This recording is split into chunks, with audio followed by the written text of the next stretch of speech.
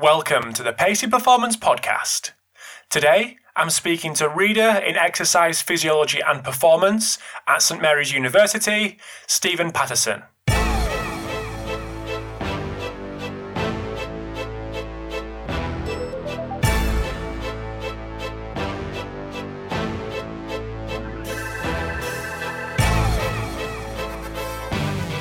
Thanks for tuning in to this episode of the Pacey Performance Podcast.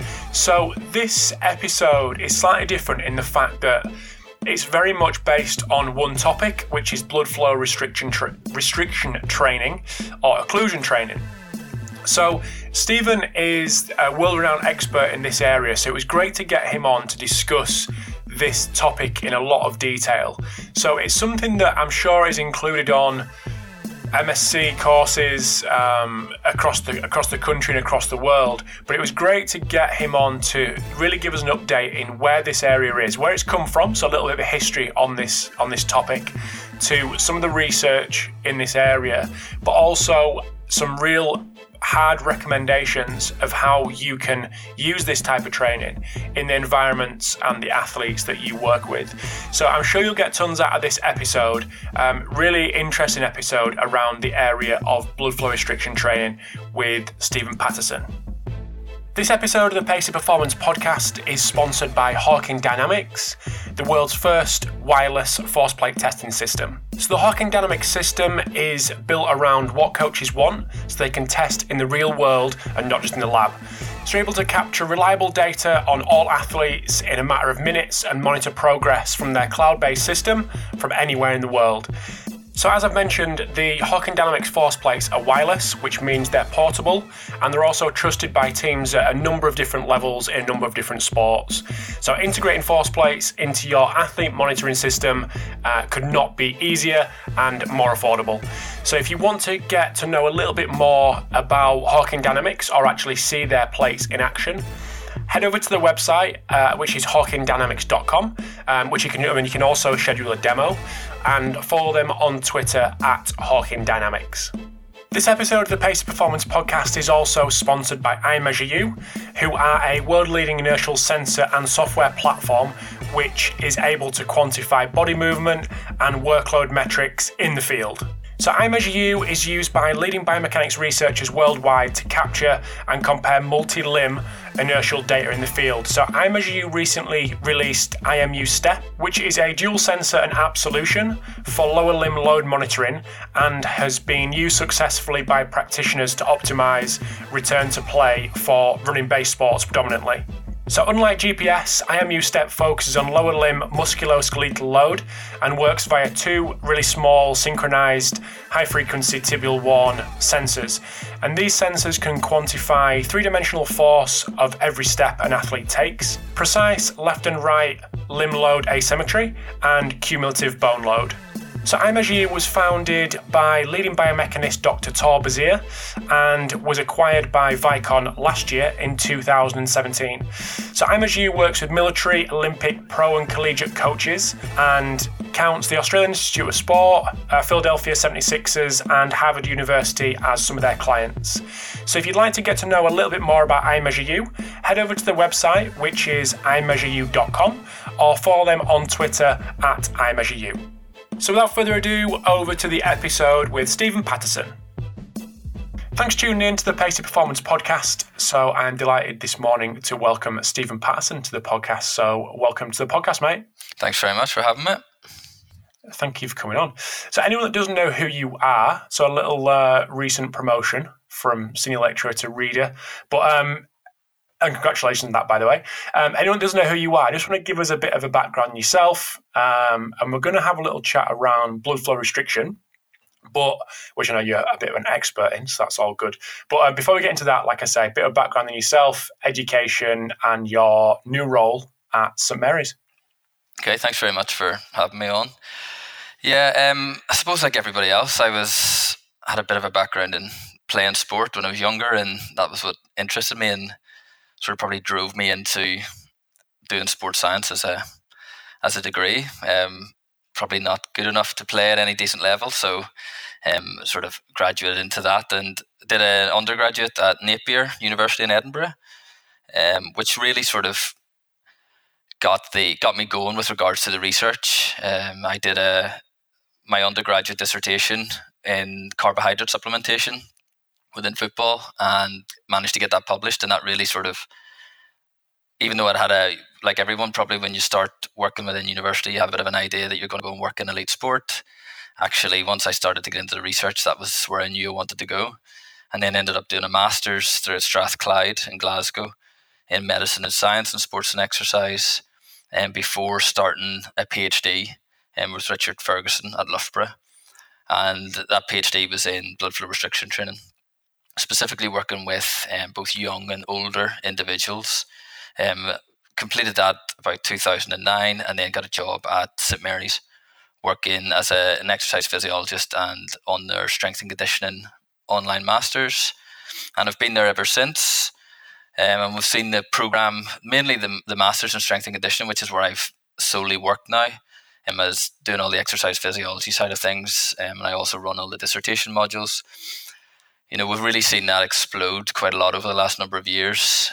We're sitting up of well over 200 students over the different time points or the different years, and so we've got a large cohort of individuals. And as I said, I'm mainly now focused from a strength and conditioning perspective on that course, and then researching mainly into blood flow restriction and ischemic preconditioning work. Nice. When did the distance learning S&C start at St Mary's? It started. It started the first year I moved down. So it was 2009 was the very first year. Yeah. Okay. And there's over 200 now, is there? Approximately over. Wow. It's part time. So we've probably over 2 to 3 years of people doing it. We have about over 200, I think. Excellent. And where did the interest in blood flow restriction training come from, or was it just something you fell into with you before you went to St Mary's? Yeah, so as I said, it was I originally started my PhD, and we were a little bit different, but we were doing a lot of work with older individuals, and it originally started out by looking at warming up the muscle of older women to try and improve efficiency. So we used to stick little old grannies into hot baths and try to improve their efficiency. Sounds like a class. Of their muscles. But we did the first study, and there wasn't really a great deal of room for growth. And because we were working with the older population, we started to look at different strategies and ideas. And I was reading around about a load of different sort of topic areas, and this topic of blood flow restriction had sort of picked up an interest. And looking at the sort of applicability of getting growth and strength, but with very low loads, seemed like a nice sort of maneuver with those older individuals who maybe wouldn't normally want to lift heavy. So that's where we started, and that's where it came out of there, really. Mm-hmm. So where was the research at that point? What had been done before? Gives a bit of a history lesson. Okay, so it was pretty, I'm going to say relatively new, but when we were starting about 2006, 2007, the first paper came out about 1998 from Japan, and that's where it originated originally, known as Katsu training. So the research was starting to slowly come across from Japan. They had their own journal called International Journal of Katsu Training, but it was only when it started to get into the normal international journals that people started to take a bit of an interest. At that stage, when I was looking at it, there was some evidence that it was working within healthy populations, but I think people were still a little bit skeptical with regards to some of the changes that people were reporting within their studies. So you started to get a group of individuals, mainly within the United States, and then, of course, within the UK as well, and across Europe, started to pick up a bit of an interest and started to research it just to get a bit of an idea of actually if what people were saying was actually true. So it was pretty early days. There was definitely no structure around things there are now with regards to the types of pressures we use, the intensities, the sets, and so on. It was a little bit more wishy-washy, I would say. We were using pressures up to 50% 1 rep max. There's some studies were coming out even higher than that, which isn't useful now. But there was just it was in the early days, and there was a lot of methodological studies that needed to be carried out really to get to where we are actually now. Mm-hmm. So where has that come? Where are we now? I suppose that leads on to nicely. Where is the research at now in terms of what your group has done as well? Okay, so essentially now we're probably at a stage where we've got a lot clearer with our guidelines and what specifically we're trying to do. So before, even in my first study, if I look at my PhD, we were picking things like arbitrary pressures. And that meant everybody was using the same pressure, irrespective of the size of their limb, how much muscle mass they had or anything like that.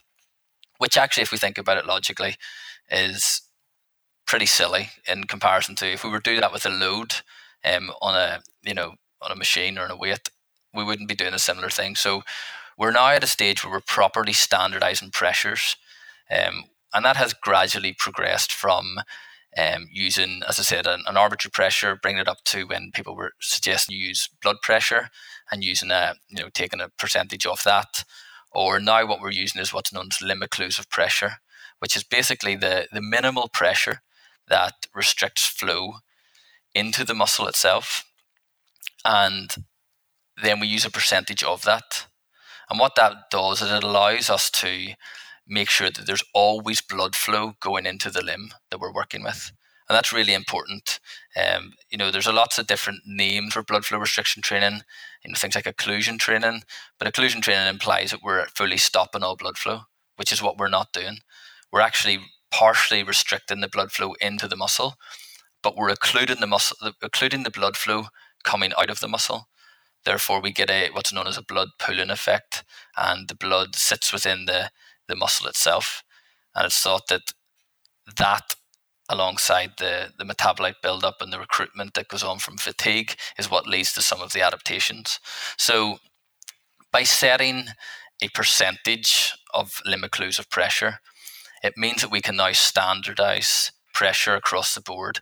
And that can be irrespective of, if you're even using different cuffs and things like that, because what we know is that things like cuff width and limb size play a big role in your limb occlusive pressure. So if you've got a thinner cuff, you need a higher pressure to fully stop all blood flow. And the wider the cuff, the less pressure that's needed. And obviously there's a balance to play whenever you're trying to then do exercise with the cuff, because if you've got a cuff that's too wide, it might give you lower pressure, but actually you can't do any exercise with it because it's restrictive in the movement. So the advantage of limb occlusive pressure means that we can now even move from different cuffs if needs be. But as long as you're measuring the limb occlusive pressure for that cuff, we can standardize it. And it means if you're working at 80% limb occlusive pressure, then that's standard between cuffs. So go on, mate. Sorry, go ahead. No, I was going to say, in terms of the cuffs themselves, where can people go to actually get something that's going to measure this kind of stuff? Because it's not just a band that's tied around your arm anymore. You can actually go and get these things. But is everything this? Are all the cuffs out there going to do what you have just explained and what you want it to do? No, not really. Okay. So there's a range of different technology available. You can go from a basic where people are using, for example, things like knee wraps, but obviously you have no idea of what pressure you're actually applying. And whilst it's been shown that works within some of the literature, from my perspective, I personally don't feel it's overly safe. I just believe that we're going to have, you could cause accidents because individuals are just going to wrap themselves up too tight. There are guidelines that are out there. Jeremy Linecki's group have done a lot of good work to sort of set up those guidelines and standards. And you see that more sort of in the bodybuilding world. We see a lot of people using knee wraps for that. Then you've got a range of devices which are more handheld pumps, which are normal sort of blood pressure type cuffs, a little bit thinner, with handheld sfigs to pump up the cuff and set the pressure. So you can get a pressure reading from them. But you would ideally need a Doppler of some sort to be able to put on the artery to be able to measure limb occlusive pressure. So in theory, you just pump up the cuff until there's no more pulse. That's your limb occlusive pressure, and then you can then work at a percentage of that. And then you've got more expensive machines, which are more for clinical use. Delphi in the United States and Canada have a system which measures things like limb occlusive pressure automatically. So by the hitting the button automatically, that will measure limb occlusive pressure, and they're sort of approved, FDA approved within the United States, and that's what a lot of the elite clubs within, especially the NBA, the NFL, and teams like that, are all using those types of cuffs and devices. Mm-hmm. So let's take a bit of a step back. Why, and this is probably my fault for not bringing this up at the start, but we'll do it now. Why, and this is linked into the research as well, why would you use blood flow restriction training? What are the potential benefits? Okay, I suppose the biggest benefit of blood flow restriction training is the ability to achieve sort of strength and hypertrophy adaptations with very low loads. So we're talking about loads generally within 20 to 30% of your one repetition max. And normally, in order to get stronger or increased muscle mass, we would tend to use loads sort of over 70% plus one repetition max. So we're able to use these lower loads and achieve similar gains. Now, the research is a little bit mixed. It's pretty confident that the differences between blood flow restriction and heavy loading are basically the same for muscle hypertrophy at those low loads. So if you're working at 30% and then say 70 or 80%, we will get similar hypertrophy gains. The evidence for strength is a little bit different. If you look at most of the recent meta-analysis, and we've done one in British Journal of Sports Medicine a few years ago, it demonstrated that heavy loading is slightly better for strength adaptations than blood flow restriction. However, in more recent times, and since people have started to standardize the pressures based off percentages of limb occlusive pressure, we're starting to see that sort of gap narrow. And almost, I can't definitively say that we're not seeing differences, but in our last 2 or 3 studies, and in a number of studies that have come out the last year or so, you're starting to see similar patterns between for strength adaptations between blood flow restriction and heavy load training when we're using pressures up around 60 to 80% of your limb occlusive pressure. So that standardization of those pressures has really made a difference, because all of a sudden people are now working to a similar standard, whereas previous studies you probably had a bit of a mismatch. So for those guys for people who are mainly load compromised, it's a really, really attractive proposition, because we have a situation where individuals cannot lift heavy, and this sort of leads into a nice technique that allows you to still get those strength and hypertrophy gains. I think one thing that I sort of always try to say about blood flow restriction, and I'm sure sort of anybody who's listening who's used it before, it's not this isn't some sort of device and rehab tool that's the best thing you've ever heard of. It's just another tool in someone's arsenal. It really isn't. It's useful. It works. The evidence is pretty clear in that. It's just about thinking about why and when you're going to use it. And I think we're pretty confident, especially in early stage rehab. We think we're getting really good gains and really good benefits, and that's where it is being used. But at no stage am I saying this is a substitute for heavy loading. It has to be. It's used like other sort of training modalities are used at certain times. So along that lines, what are people doing? How are people using it out there? I know that you did some.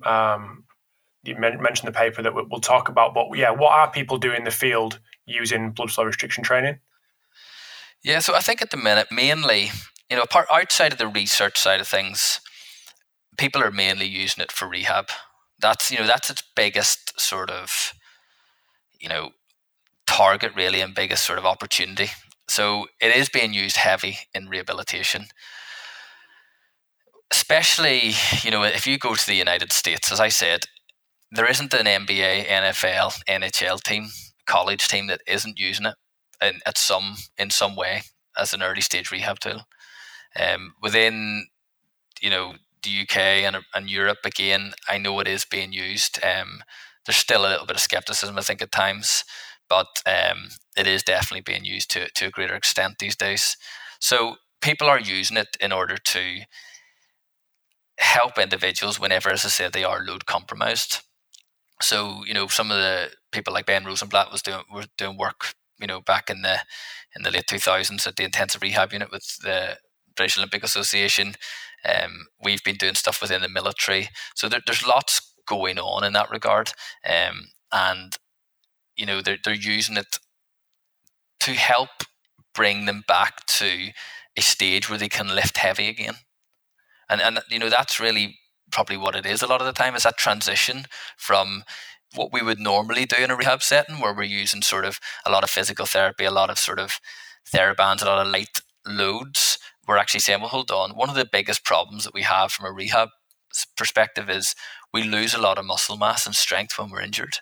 And actually, this is a tool that can get strength and muscle mass back quite quickly, and actually when we normally wouldn't do so, therefore potentially giving us more time down the line to focus on other aspects of the rehab process. And that's where I see it sort of fitting quite well. Why do you think it's utilised more in the US than it is in UK and Europe? I think there's a group in the States. Johnny Owens in the States has done a lot of used to work in the military over there, and he's been working with Delphi, and they've been doing a lot of education and a lot of sort of courses over there. And I think that's what sort of picked up an interest. One of the other things is the Delphi device is FDA approved, and to use a blood flow restriction device in the United States, it has to be FDA approved. So that's led to a lot of them using that device itself. So I think it's gathered a lot of sort of information and a lot of sort of interest from people, and people then see it works. I think Johnny started working with the Houston Texans originally. And look, I think if we're honest, the minute some elite sport teams start to see things working, then the other teams also jump in the bandwagon, and then other people follow suit. So I think that's what you're seeing. I think, it's a slow process, like everything. You're seeing some teams take it on board. Other teams are then seeing these won't use it. They're seeing it's working for them, and therefore they're saying, yeah, let's go with it. And I think also in the States, it's been picked up quite a lot by the surgeons as well, and they're sort of suggesting that their patients use it as a rehab tool in the early stage, and that's obviously then going to mean there's more chance of it being picked up. So we're just going to take a very quick break in the chat with Stephen. Hope you enjoyed part 1. So in part 2, a really interesting area around blood flow restriction training for recovery. So as well as that, we discuss adoption in the US, and we discuss right at the end some real hard recommendations for people to use in the use of blood flow restriction training with the athletes and in the environments that you work in. But just before we do get into part 2, I want to say a big thanks to Fatigue Science for sponsoring this episode today.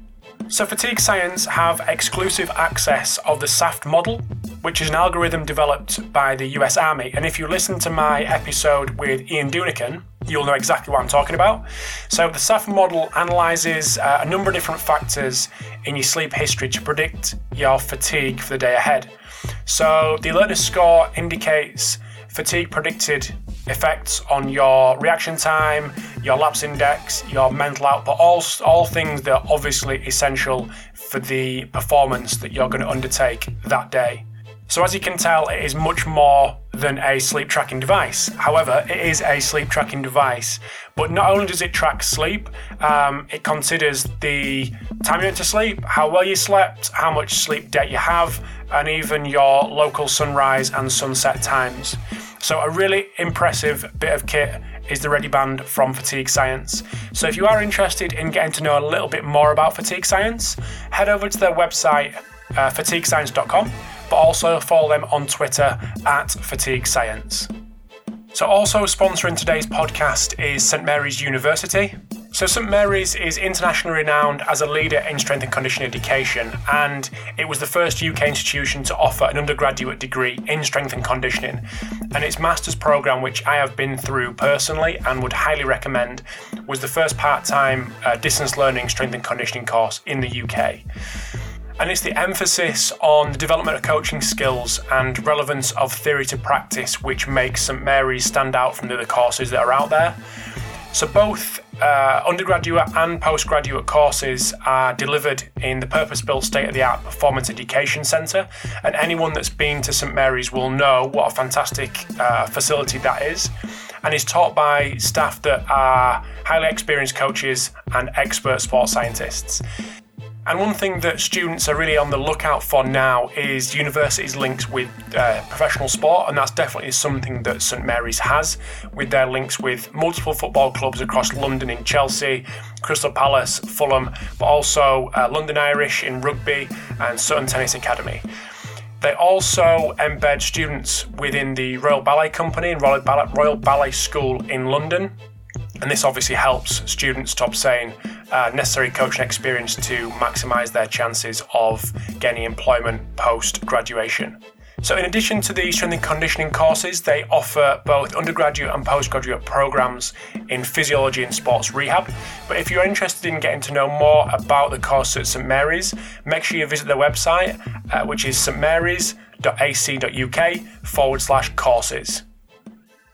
Is there any difference between limbs, as in upper body versus lower body results, in terms of strength and size?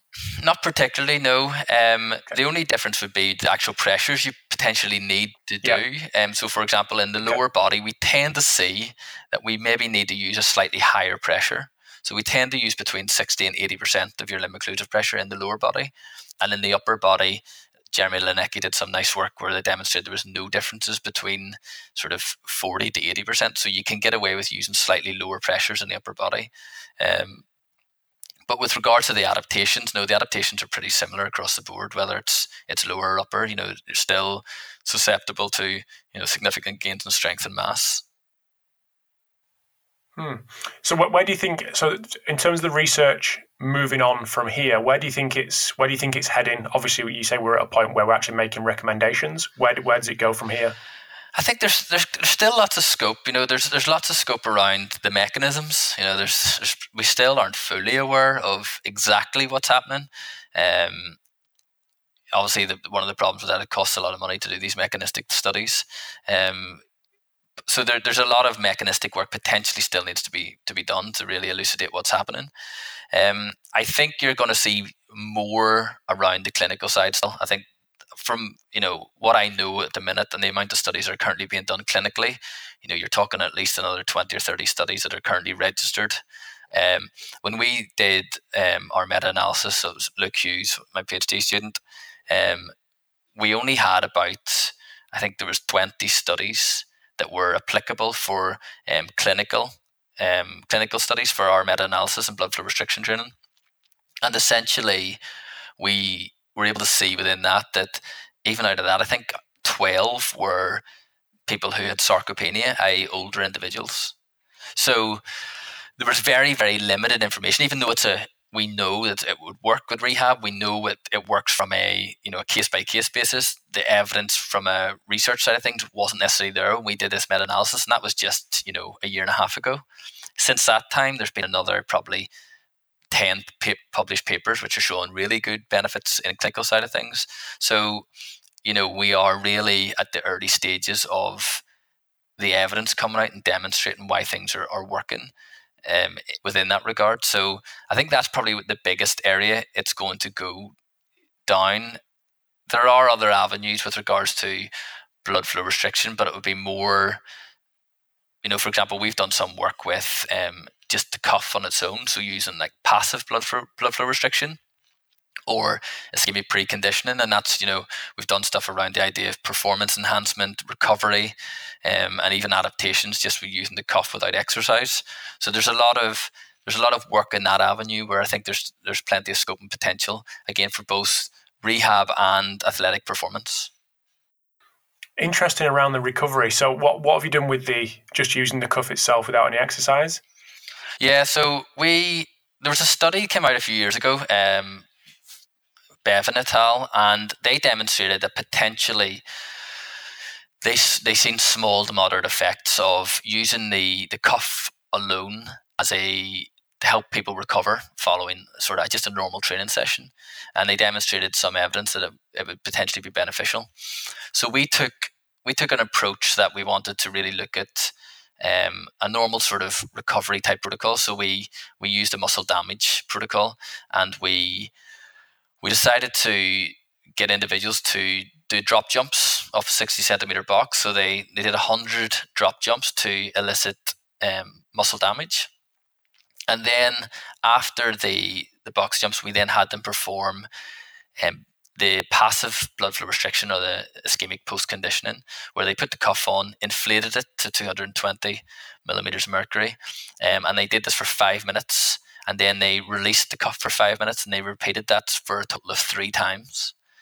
And essentially what we found with that was, and then there was also a control group who just did a light pressure, and we demonstrated that things like muscle force, creatine kinase, soreness, swelling was all reduced at least 24 to 48 hours earlier than it would have been if we hadn't have used the blood flow restriction. So we were able to demonstrate in an extreme model, of course, that there's a potential there from a recovery perspective.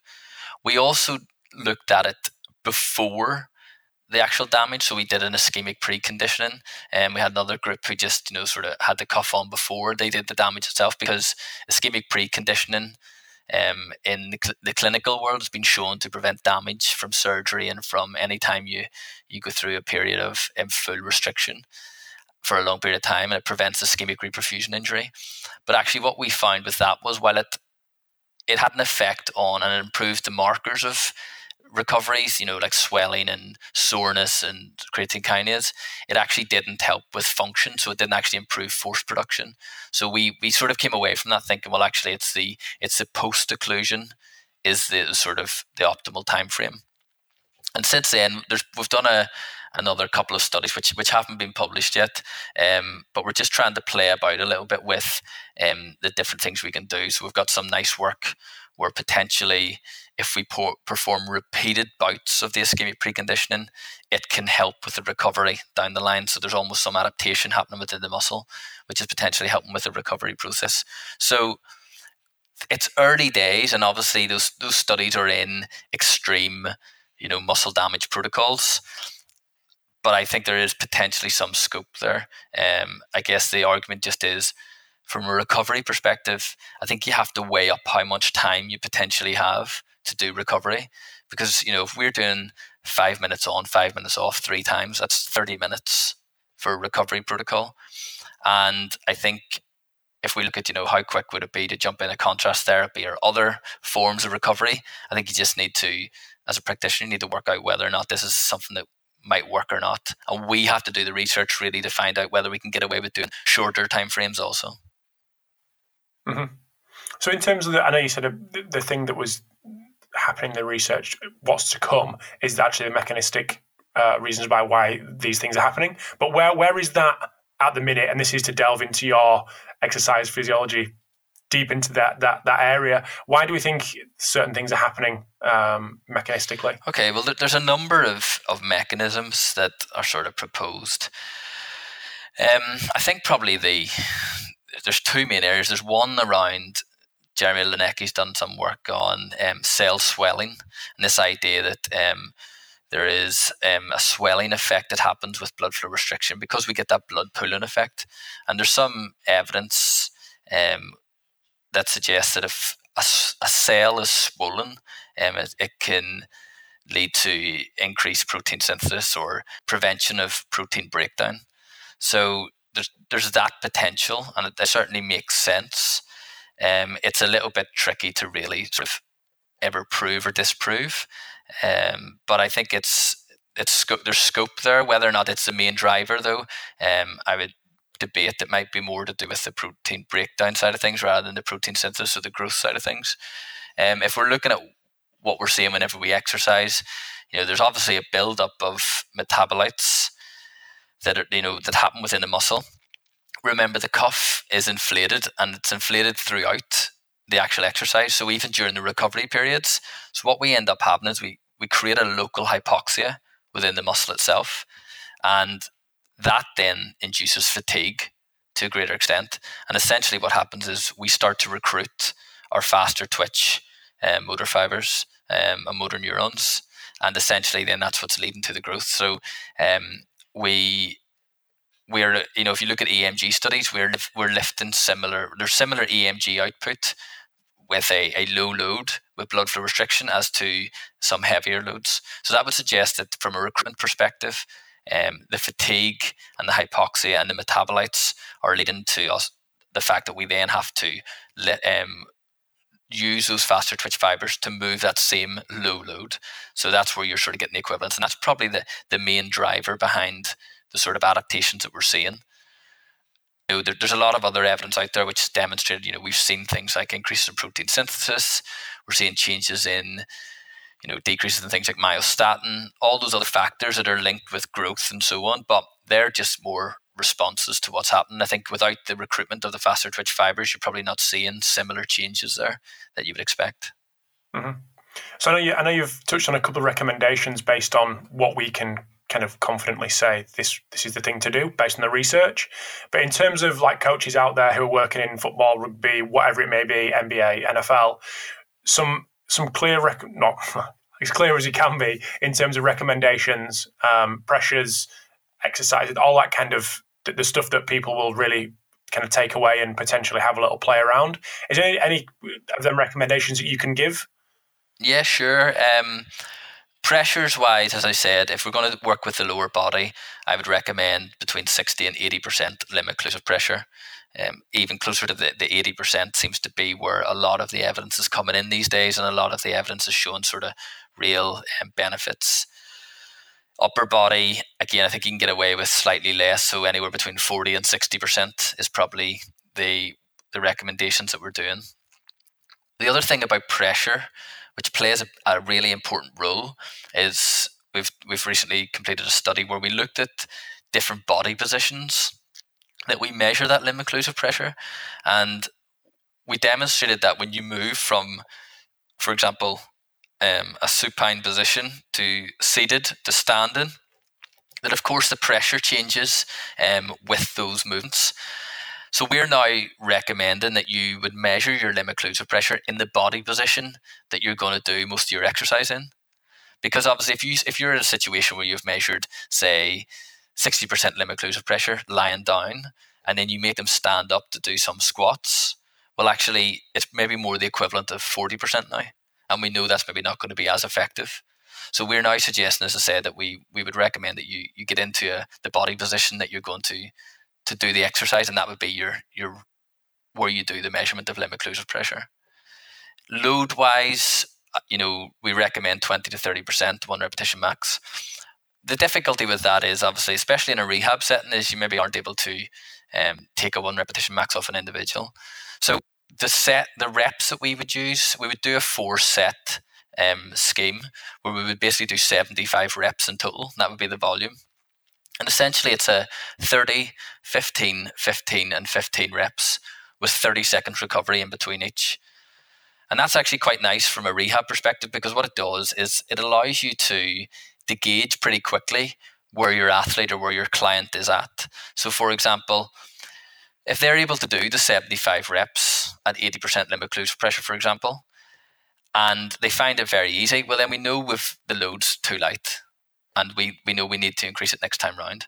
But if they're only able to do, say, the first 30 or, halfway through the second set, you've probably overset the load slightly, and you need to then sort of back off a little bit and change that for the next time round. So it only really takes one session to get a good idea of where you're sitting with that particular client before you then have to change load. And that means we don't have to do 1 rep max tests and so on in those settings. So that 75 rep scheme is probably our go-to and what we use quite a lot. And at approximately 30% 1 repetition max, you should be able to get close to the 75 reps. Not saying every single person will do exactly 75 reps, but you should be able to get quite close to it. So, sorry, go ahead. Go on, mate. Sorry. No, go on, mate. Yeah, so with regards to exercises, then, we're really open, and it's really sort of world's your oyster, so to speak. There's plenty that you can and can't do. there's not really any exercise that wouldn't necessarily work. We would tend to, especially in early stage rehab, we would tend to use a lot of, fixed machines and so on for fixed range of motions and things like that. But, we've done exercises with squats before. We've done, lots of things. I think the big thing you have to just be wary of is you're inducing quite a lot of fatigue when we're doing these exercises. So, we don't want to be doing it whenever we don't want to make it into a bit of a balance skill when we're trying to, we're extremely fatigued and then we're actually doing these, silly exercises, which are actually going to make it harder for the individual to perform. So, there is lots that you can potentially do. It's just a matter of just thinking about what you're trying to drive. And I think the key thing to think about when you're taking your exercise selection is that most of the adaptations are going to happen below the cuff. Okay, so the cuff's placed at the proximal end of the limb, and most of the adaptations you're going to get are below. But there are some potential proximal gains to the cuff itself. So, for example, if you're squatting or you're doing a leg press, because of pre-fatigue within the quadriceps, then the glutes do take over. So there is evidence that the glutes will get bigger and get stronger, even during an exercise like that, even though the cuff, there's no restriction of blood flow to the glutes because it's restricting below that. And there's evidence for that as well with things like bench press and shoulder press and that pull down in the upper body as well. So as long as there is also recruitment of muscle below the cuff when you're doing the exercise, then you can potentially get some gains above the cuff, but it really depends on the exercise section. Superb. And any particular resources that you would send people to learn more about what we've just been speaking about? Yes, there's lots of articles, lots of review articles. As I said, we can put out our Google Scholar page and so on, which would give a lot of ideas of all the studies that we've currently done in our lab and what's currently going on. I'm just trying to think if there's anything else actually. Sorry, no, there's probably not a great deal actually, to be honest with you. Okay, mate. No, that's fine. What we'll do is, like I said before, I'll get a link from you and just guide people to the page on my website, which will host this episode, and that'll have a link, and all the research can be on the back of that, and people can dive in as much as they want. Does that sound all right? Perfect. Yeah. Perfect. Are you a social media guy? Do you share your work on Twitter and all that kind of stuff? Yeah, I'm on Twitter. Yeah. Okay. And I'm testing you now. What's your Twitter handle? Stephen_Pat. And that's PH Stephen. Yeah, PH and then PATT. Perfect. So once research goes live, you put it on Twitter and everyone can have a little look. And have you got a ResearchGate page as well? Yeah, I got a ResearchGate page, yes, also. So yeah, we put everything out that way. Perfect. No, that sounds great, mate. Well, thank you very much for your insights. It's been a while since I've actually had someone on who's kind of focused on one particular area, so I really enjoyed it. So I really appreciate you coming on and sharing your expertise. No problem at all. Thanks very much for having me. Thanks, mate. Speak soon. Cheers, thanks. Thanks for tuning in to this episode of the Pacey Performance Podcast. I hope you enjoyed the chat with Stephen. Big thanks to Stephen for giving up his time and sharing his expertise on blood flow restriction training and sharing such fantastic information with some great recommendations towards the end as well. So also big thanks to Hawking Dynamics, to iMeasureU, Fatigue Science and St Mary's University for their continued support in sponsoring this episode today. So make sure you press subscribe on your chosen podcast player, and if you did enjoy this episode, please share with your friends, family, dog, aunties, uncles, etc. And I will chat to you next week.